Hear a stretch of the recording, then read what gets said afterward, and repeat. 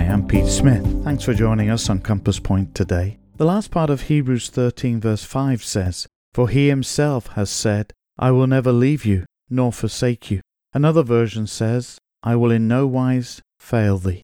The promiser presents himself as the unfailing companion. Others fail us. We have those who fail us because of sin, sickness, or death. But amid all the failures of life, there stands upon the pilgrim way this unfailing one. Dr. Weymouth tells us that the inner meaning of the promise is, I will never, never let go of your hand. God's hand will continue to lead and provide for his children until traveling days are done. When we get to the end of our journey, that same hand will guide us from the dusty lanes of earth to the golden streets above. Is he holding your hand today? Are you one of his children?